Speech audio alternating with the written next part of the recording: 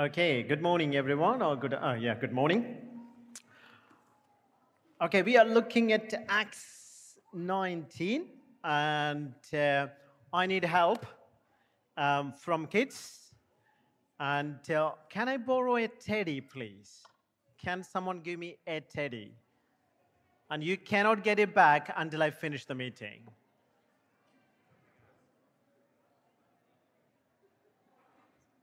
You are taking a big risk. Can I keep it until the end? Okay. Oh, teddy. I said thank you. Yeah. We'll come to this one. Yeah. Kids, when I'm lifting this teddy, you need to make some noise, okay? Oh. Kids, I don't know. Who is that kids with mustache, Yeah. Acts 19. So I think Catherine and some of them are going to come and read because this is a unusual passage. You will see no apostolic preaching or teaching or anything except a synopsis in between. So what is it, like a fox or something, So make some noise. Yeah, okay, so that's going to happen. So there was lots of noise coming in this one, and I need Paul as someone, maybe an adult with the 2 or 3 guys here, please. An adult with the three adults, or adults with the 2 children or something, please. If you can come and stand, one adult is representing Paul, and if you could come and stand here. Paul Hain. I think Paul Hain is not bold enough, I think. Yeah, he's coming. Yeah. Okay, Joe, can you come and stop him also? So there is a scene there. Paul is oh yeah, come on. These are disciples, friends.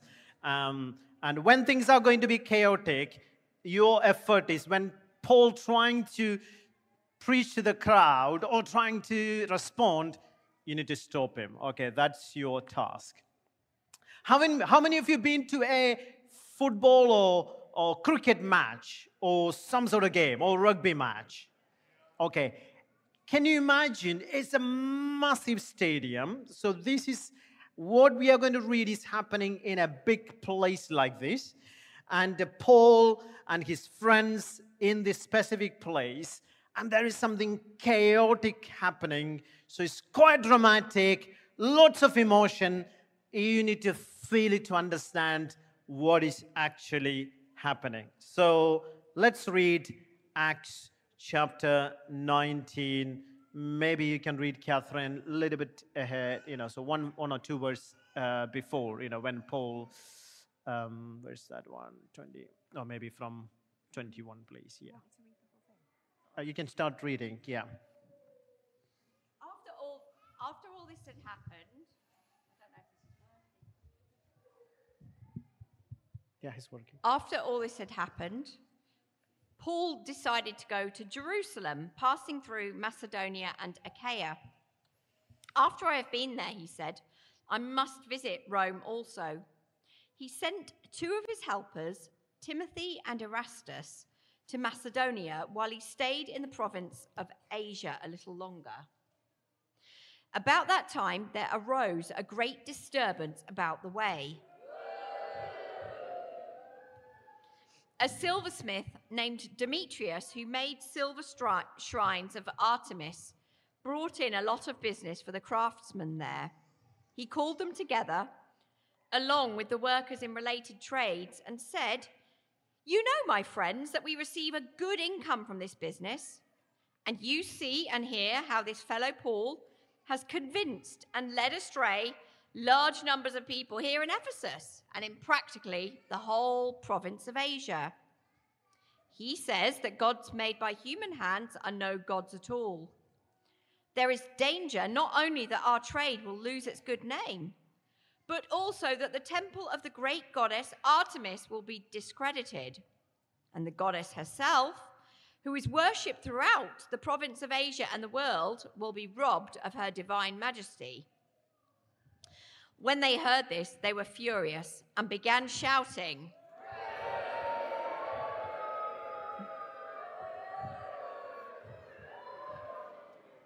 "Great is Artemis of the Ephesians."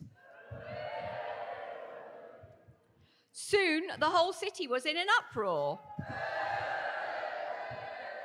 Oh, you need to keep going, yeah. The whole city, not just the 10 people, yeah. The people seized Gaius and Aristarchus, Paul's traveling companions from Macedonia, and all of them rushed into the theater together. Paul wanted to appear before the crowd. Yeah, that's the Paul. Stop him, stop him. But the disciples would not let him.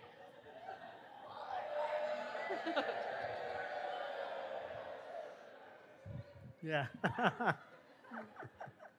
That's too dramatic, Even some of the officials of the province, friends of Paul, sent him a message begging him not to venture into the theatre. The assembly was in confusion.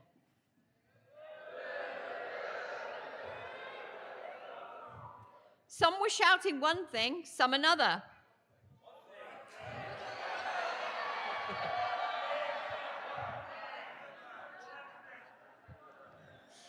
Most of the people did not even know why they were there.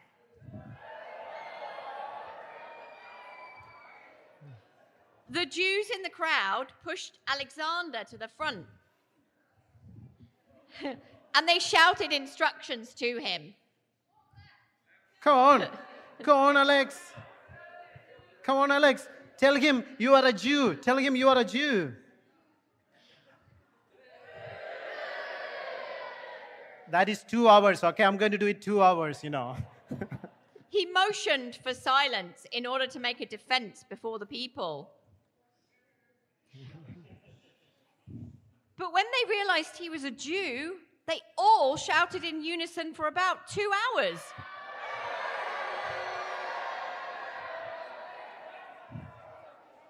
Great is Artemis of the Ephesians. The city clerk quietened the crowd and said, "Fellow Ephesians, doesn't all the world know that the city of Ephesus is the guardian of the temple of the great Artemis and of her image, which fell down from heaven? Therefore, since these facts are undeniable, you ought to calm down and not do anything rash. You have brought these men here, though they have neither robbed temples nor blasphemed our goddess. If then Demetrius and his fellow craftsmen have a grievance against anybody, the courts are open, and there are proconsuls. They can press charges. If there is anything further you want to bring up, it must be settled in a legal assembly. As it is, we are in danger of being charged with rioting because of what happened today. In that case, we would not be able to account for this commotion, since there is no reason for it." After he had said this, he dismissed the assembly. Thank you. Let's pray. Father, we come to your presence with great expectation. Unless you open our eyes, our hearing is dead. Unless you enable us to understand your word, it's become another preach. Lord, as we heard and encouraged through Will today, God, Lord, the destinies we caught through our everyday lives that is distracting us to look our eyes to you, to be removed by the power of your word. Would you please come and fill us with eagerness, desire, concentration, and to receive with faith? We ask in your name, God, come and fill us, God. I pray for all age group to understand the power of your word. And your word is living and active. Thank you for doing that. We trust in your word, God. In Jesus' name, amen. Okay, as a church, we include all age group in this at the time of the worship. So kids are also, so allowed to be part of what we are learning. Parents, you might do different methods. So you can also go through step by step, or you can draw the picture of the big stadium or the arena, and you can specifically mention about what is actually key things are going on. So that's the way you can engage children through, and just believe and trust in God. God is going to speak to them. Amen. Because not the eloquence of the word or how much they understood. It's actually we are trusting in God. God is going to be at work. This is an unusual passage, and there is, other than one key specific word, he says that gods made by human hands are not gods at all. Other than that, there's no much stuff in terms of as a teaching or preaching there. But as I was looking inside this passage, I was thinking, like, goodness me, this is a dynamite passage. It is so powerful. And I was thinking, like, why Luke included this passage in the book of Acts? He could have just eliminated it. Paul didn't say anything. There's no much solid, meaty stuff there. Just eliminate that one. So, could be the reason Luke wants to communicate something significant to the readers and to all of us. I'll try to do by step. At the same time, I jump here and there to communicate what actually going on. What is happening in the city? There is a big issue in the city. The main reason for this chaos is an accusation against Paul and his companions. The accusation was Paul is targeting something very special to that culture, or he's attacking the idol, or something very precious to people in that city. So in verse 26, you can see that 23, a silversmith named Demetrius, who made silver shrines of Artemis, brought in a lot of business for the craftsmen there. I was thinking about the Indian context. If you go to India, there are temples everywhere. There are 30 to 33 million god and goddesses in India. And one of the key things, if you go to a place, there is an unholy triangle exists in every culture, or in every village, or every city, or even in every homes. The ungodly triangle is the temple and the politics and corruption. They work together. If you're trying to eliminate any of this one, you can expect a retaliation. You will feel it, or even you can be killed. So similar situation happening here. Business is going well. Things are going amazingly well. Then Demetrius noticed something. The sale is going down. People are not turning up. Or the temple income is going down. And they can't see any other bigger temple there or something else coming. And there is no shrine being placed by anyone. But there are people changing people's attitude towards the shrines and temple through teaching. That is the reason why Demetrius was really upset. And it's quite interesting how he is bringing this subject into the arena. So verse 26, as you see and hear how this fellow Paul has convinced and led astray large number of people here in Ephesus, in particularly the whole province of Asia. He says that God made by human hands are no gods at all. That's the only accusation specifically. He's not talking about Jesus there. He's not talking about salvation or you need to get repent or anything. One specific thing he's mentioning, this Paul is saying something that the gods made by human hands are no gods at all. There is danger. Not only that, our trade will lose its good name. That's the main thing, by the way. But also the temple of the great goodness Artemis will be discredited, and the goddess herself, who will worship throughout the provisions of Asia, and the whole will be robbed of her divine majesty. Actually, Demetrius is demolishing or undermining the divinity of this goddess itself. So he's trying to say what we are worshipping is fragile.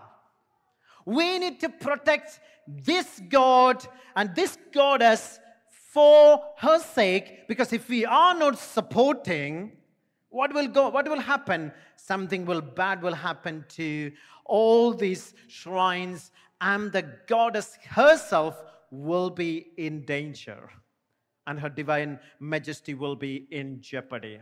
That itself shows how strong their trust, how wonderful this divine majesty among them. So that's the reason why he's bringing this big problem there. The main reason I'll see the business is affected. Or the foundation of the structural issue is the money flowing through this kind of a corrupt system that is going to be affected. And he's trying to use some sort of technique. Your food will be affected, your money will be affected, your security will be affected, your whole thing will be affected, our community will be affected. It's going to affect not only here, it has a huge impact. In order to protect all these things, we need to protect the temple. In order to protect the temple, we need to stop this rubbish preaching from this guy called Paul saying man-made gods are not gods at all. So worship is the key center of this conversation. They're worshiping something. In this conversation, we can see a craftsman there, and there is a crowd there, and there is confusion, and there is a clerk. So, and there are four C's are there, so it's like craftsman, crowd, and confusion, and there is a clerk there. In between, the emotional pressure from Paul to respond to this chaos, but thankfully, the wise friends stopped him. I'll come to that later. So what's the craftsman saying? We already heard that one. Let's move to the crowd. Verse 28. When they heard this, they were furious and began shouting, "Great is Artemis of Ephesians!" Soon the whole city was in uproar. The order was in chaos. The system was in chaos. And the people seized Gaius and Aristarchus, Paul's traveling companions from Macedonia, and all of them rushed to the theater together, That's the time Paul wanted to appear before the crowd, but the disciples would not let him. And verse 32, you can see the assembly was in confusion. Some were shouting one thing and some another. Most of the people did not even know why they were there. It's not an alien concept. It's quite self-evident among us what kind of society we are living now. We can't just say that one, oh, this happened years and years ago. It's really sad to see that one.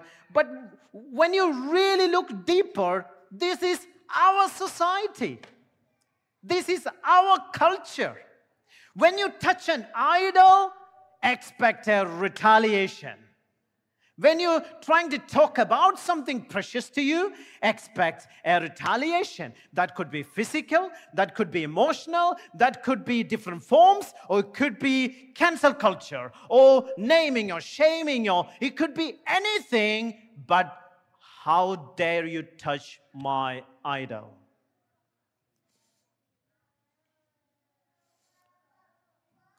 Then there's a man coming up there. He is a clerk. In some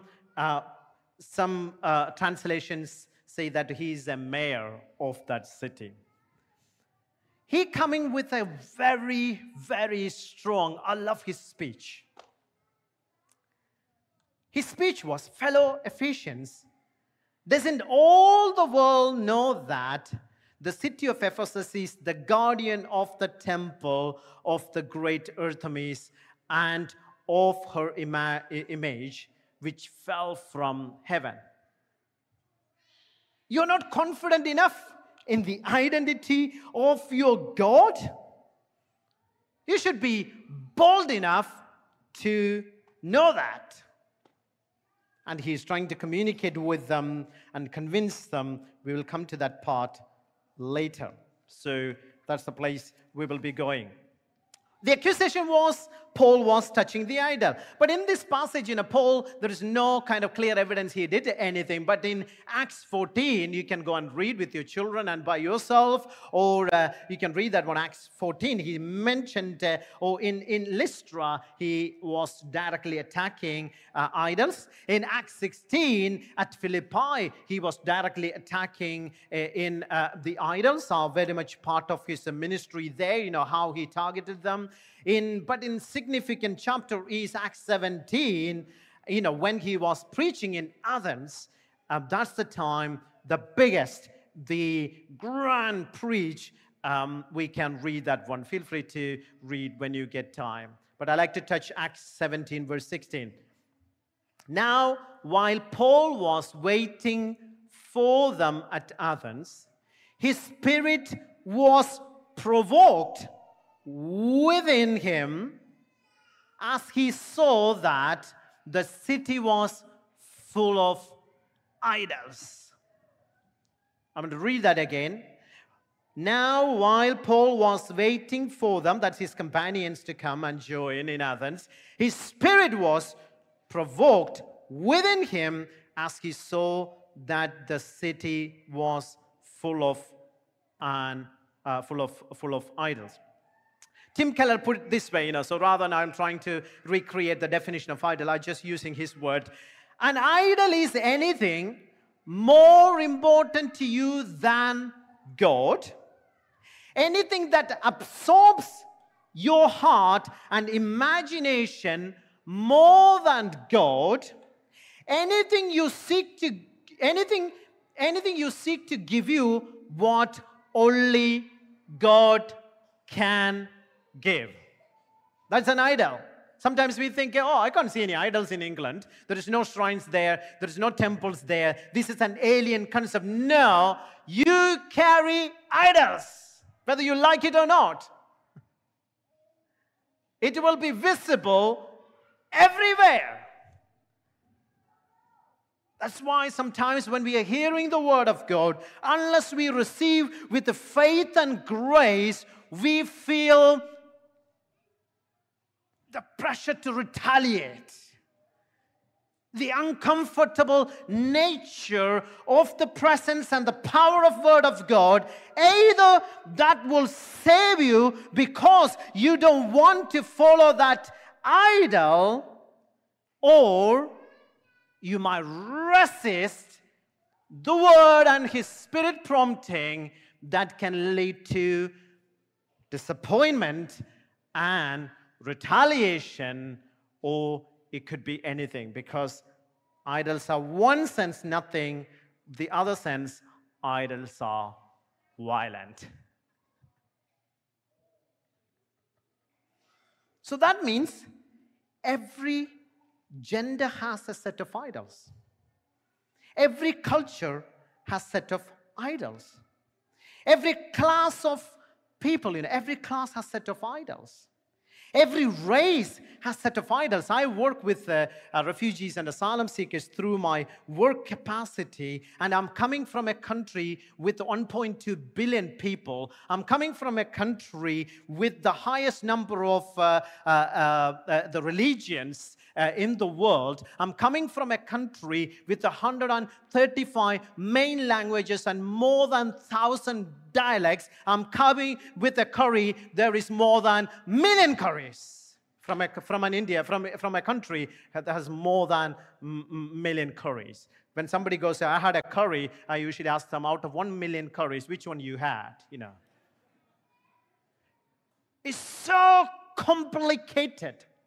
Or if you go to India, you might try to understand it. Most of the time in a temple, there's only one specific idol allowed. This is quite controversial. If you bring another idol, there is conflict between them. So they use special kind of pujas and everything to understand who works together. Otherwise, you will see the chaos in the city, because there is a war between the between these idols. You might think, oh, that's really sad to see that Indians gear up, read some books, get out and get saved, or be enlightened. I will see this is the same thing in a Western context, you know. When rich and poor comes, you can see the friction. The intellectual and unintellectual comes, it's really difficult to work together. The working class and middle class will struggle to work together. The rich and the poor trying to have that conflict. People with the money will struggle to work with the poor people. People on the margin never been able to bring to the table. There is only one place in the universe you can see that is the gospel breaking power of God. That's the church itself. That's the church of God. Every other places you can see that friction. You can see that friction. And not only that, there is an idol for, I'm talking about Indian context, there is an idol for business. And I was thinking, like, this is the same in Rome and in Greece, you know. So in Greek culture, idol for fertility, idol for business, idol for beauty, idol for money, idol for war, idol for creation. There are lots of idols out there, and each and every family has their own special god and goddesses. You don't bring two in the same place unless they are sure it is safe. I'm talking about real spiritual warfare stuff. It's visible in the community. You might say, oh, we don't see that in the West. It is everywhere. It's everywhere. The manifestation sometimes will be visible in a physical form. The other one will be manifested in spiritual, intellectual, relationship, cultural way. It is everywhere. Idols are everywhere. The challenge is for us, if you go around and touch each idol by telling, this is an idol, your discernment idol ministry become an idol. That's the place when people take special ministries or gifts or talent as their success in their lives, then that's the place they find their security and identity and comfort. Like going back to Tim Keller's the definition, an idol is anything more important to you than God, anything that absorbs your heart and imagination more than God, anything you seek to give you what only God can give you. So a ministry can be an idol. A doctrine can be an idol. A denomination can be an idol. Children can be an idol. Money can be an idol. Being a poor can be an idol. You find security or insecurity, safety or lack of safety. You go to that place and you put yourself a label. This is me. When God says you are created in my image, my likeness, for my purpose. No, you say, no, this is my image. This is my likeness. This is the way I'm going to create myself. Then I feel safe and secure.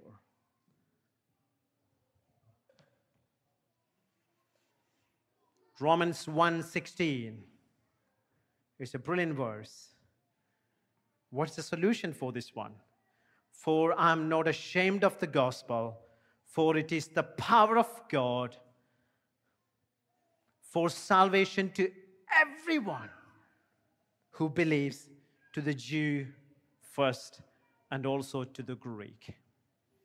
You cannot escape from this trap unless a greater power, greater authority, someone victorious who reigns and rules over all these things come and rescue you from that place.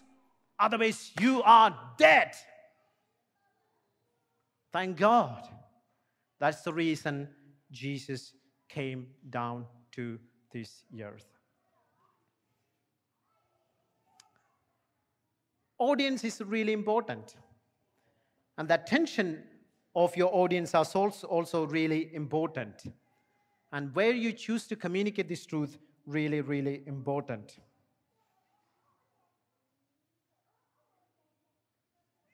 When Jesus was talking to the Jews in John 8, he was talking about lots of things. That's a long chapter. Jesus replied, that's verse 54. If I glorify myself, my glory means nothing. The Father whom you claim as your God is one who glorifies me. Then, verse 56, your father Abraham rejoiced at the thought of seeing my day. He saw it and was glad. There is dealing with an idol in the culture, so it's a doctrinal idol, they're understanding idol. Their response was, you are not yet 50 years old. And they said to him, and you have seen Abraham? Verse 58. Very truly I tell you, Jesus answered, before Abraham was born, I am.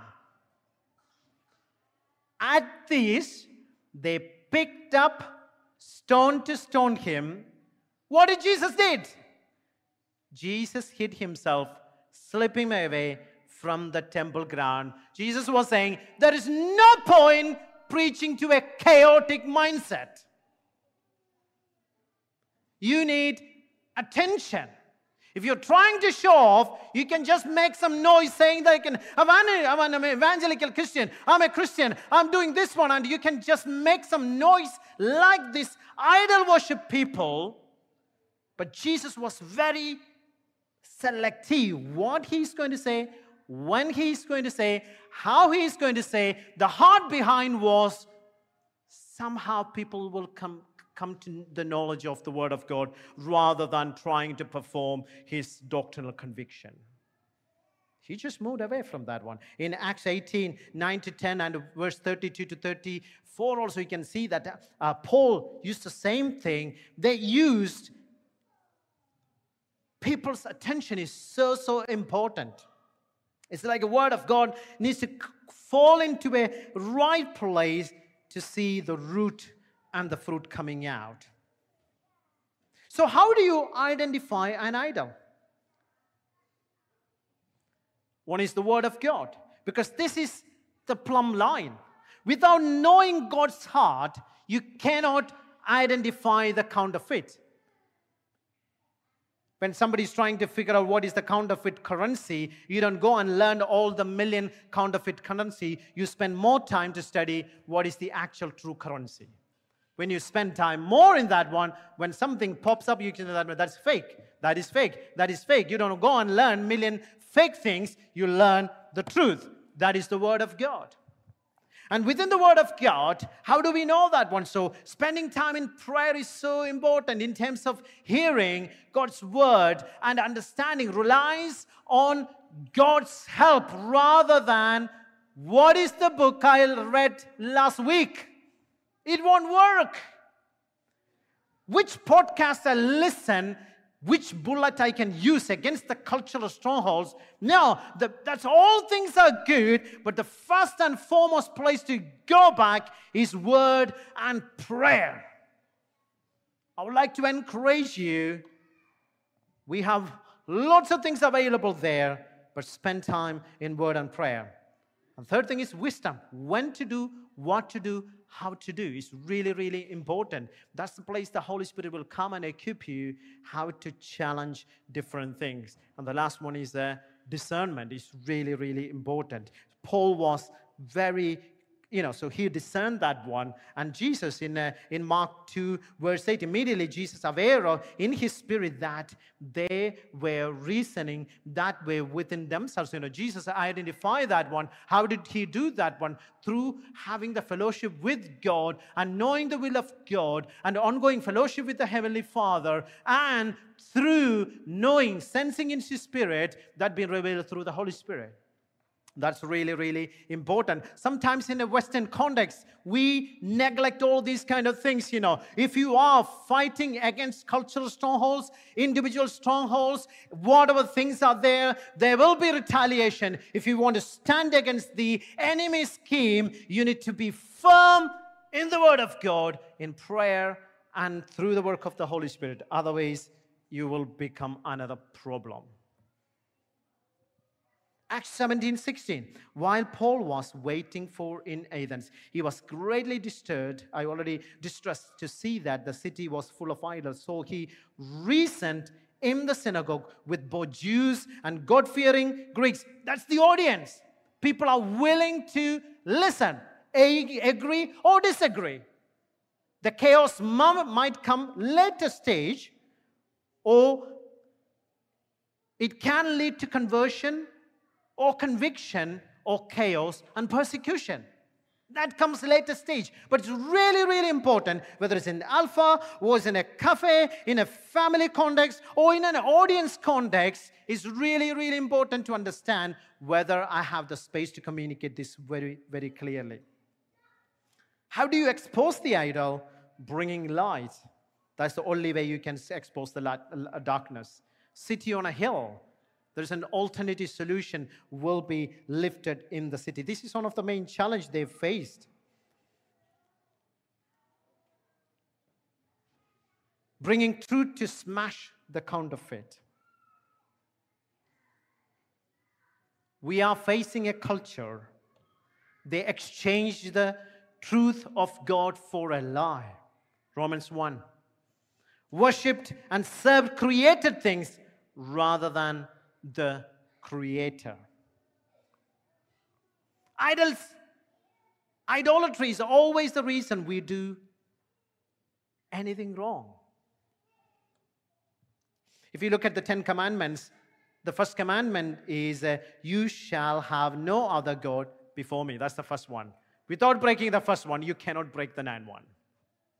The second one is, you shall make no idols. Why did you make the idol in the first place? Because you broke the first commandment. Because you have something greater. You are finding security and safety in something else. Exodus 23:24, do not bow down before their gods or worship them or follow their practices. You must demolish them and break their sacred stones in pieces. That's physically they are trying to, asking them to do, not only physically, in spiritual area also. Identifying the idols are so important to demolish them. As I'm preaching, this is my prayer. Rather than thinking there are problems out there, there are lots of issues out there, let the Word of God come and reveal what are the idols we are living in our lives, and we trust more than God. The gospel is not about everything is wrong. It is self-evident. You don't have to tell people there is something wrong with the world. It's everywhere. From the Garden of Eden, everywhere. But the gospel means good news. The grace of God and the power of God has given to us for our salvation. Hallelujah. That's the good news. That's the way you smash the counterfeit.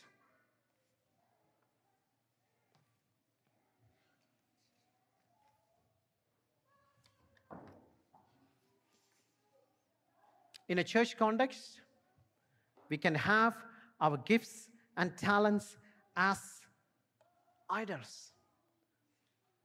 Truth can be an idol. Our conviction or doctrinal conviction can be an idol. And we walk around and smash people, and you think you are here. This is my doctrinal conviction identity, and you are there.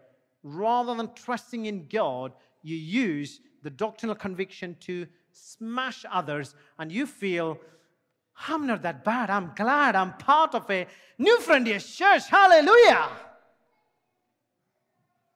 That's your security. Rather than, I'm alive because Jesus died for my sin. And His Spirit is working in my life to understand the Word. The sanctifying work is the grace of God working in me so that I can walk in that humility. So I'm okay, I'm saved because of the righteousness of my belief or doctrinal conviction, instead of I'm saved because of Jesus Christ died for me. I told you, idols are violent.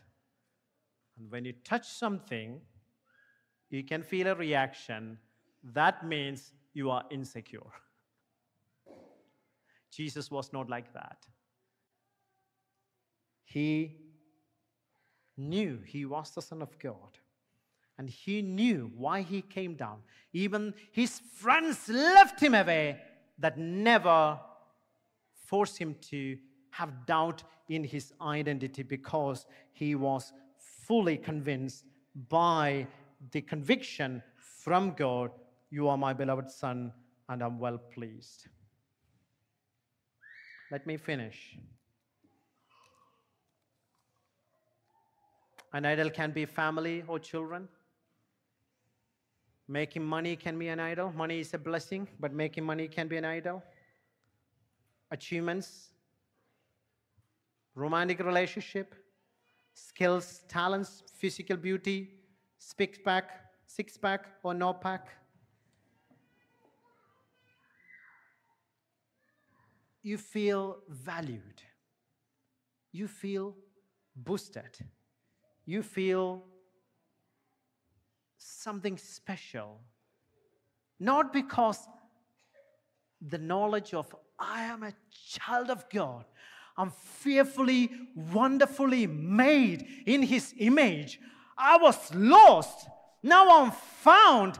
My eternity now and forever is with God. Everything is a blessing. What a privilege I have to serve the God's kingdom. Now I have lots of little things. If things are going okay, I feel safe and secure. Children are studying, I feel safe and secure. These things are coming up. Yes, I am like a share market.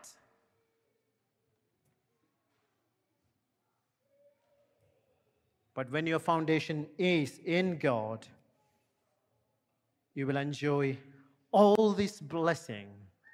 You don't bow before the things, but to Him.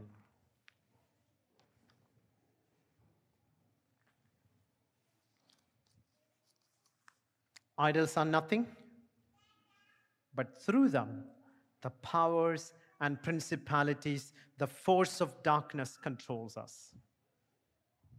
That's the reason why, on one hand, the idols are nothing. On the other hand, they are unbelievably powerful and they are violent. Why? The Lord of this world used this idol to control people so that they feel insecure and broken.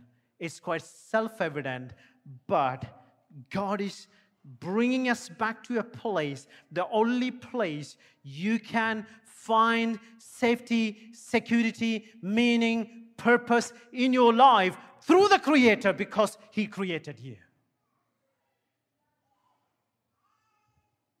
That's why Jesus came down.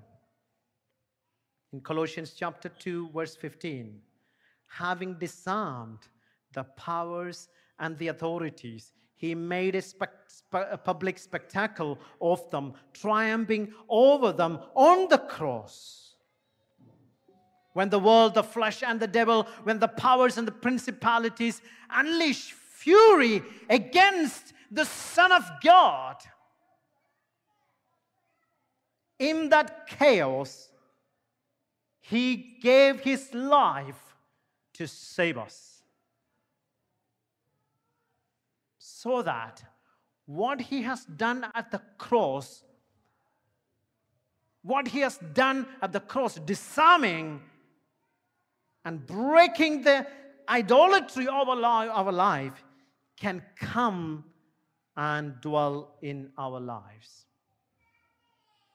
Why was the chaos in Athens?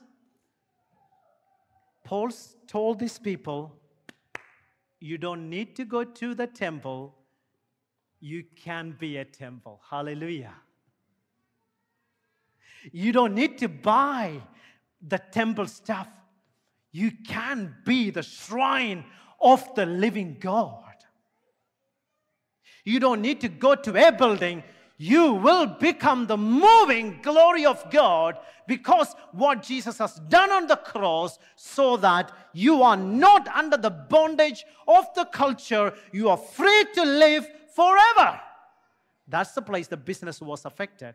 So that's the place. I was thinking who is actually bringing the chaos? It's actually the chaos brought by the idol worshippers, not Christians. They brought the chaos. They brought the uproar. That's why the clerk was saying look, it's not the Christians, they are not the troublemakers. You are the troublemakers because you're violent, your response is violent. But this world say, oh, Christians are the troublemakers. When you talk about homosexuality or same-sex marriage or killing the babies, unborn babies, when we talk about that one, they say we are troublemakers. But look outside. How much chaos is there? How long? The chaos is already there. But don't join that chaos. Live under the power of God. 2 Corinthians chapter 10, verse 3 and 6. The band, if you want to come, feel free to come. We are going to worship God together. I love that passage. This morning, I was reading that again and again. This is the good news. Because he has done it on the cross, through the Holy Spirit, we can walk in that freedom. There is 2 Corinthians chapter 10. There is clearly written, for though we live in this world, we do not wage war as the world does. The weapon we fight with are not the weapon of the world, but on contrary, they have the divine power to demolish strongholds. Can you say that together? Divine power.